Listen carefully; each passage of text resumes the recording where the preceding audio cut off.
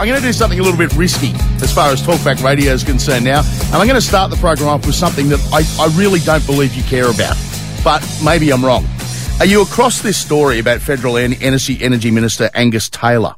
Now, apparently he's read some doctored document in Parliament suggesting that Sydney City Council staff was spending stupid amounts of money on travel. Apparently the document that he read out vastly overestimated the amounts. They'd moved the decimal points on them, the amount that they were spending. But I don't know that it had any change to the substantive claim that they're wasting public money or wasting resources. Well, surprise, surprise, in an attempt to score political points, the opposition has reported this to the New South Wales Police. Isn't that the real waste of resources? Haven't the police got more important things to do?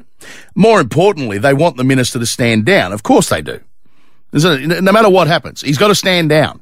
I mean, it's almost become de rigueur for politicians to just want each other to be sacked rather than win an election to get rid of the opposition. More importantly, the biggest thing that stands here is the hypocrisy of it all. Because remember when they stood by Craig Thomson and Sam Dastyari for as long as they did and refused to make them stand down? Now they're making a big deal about the fact that the Prime Minister called the New South Wales Police Commissioner to inquire about the investigation.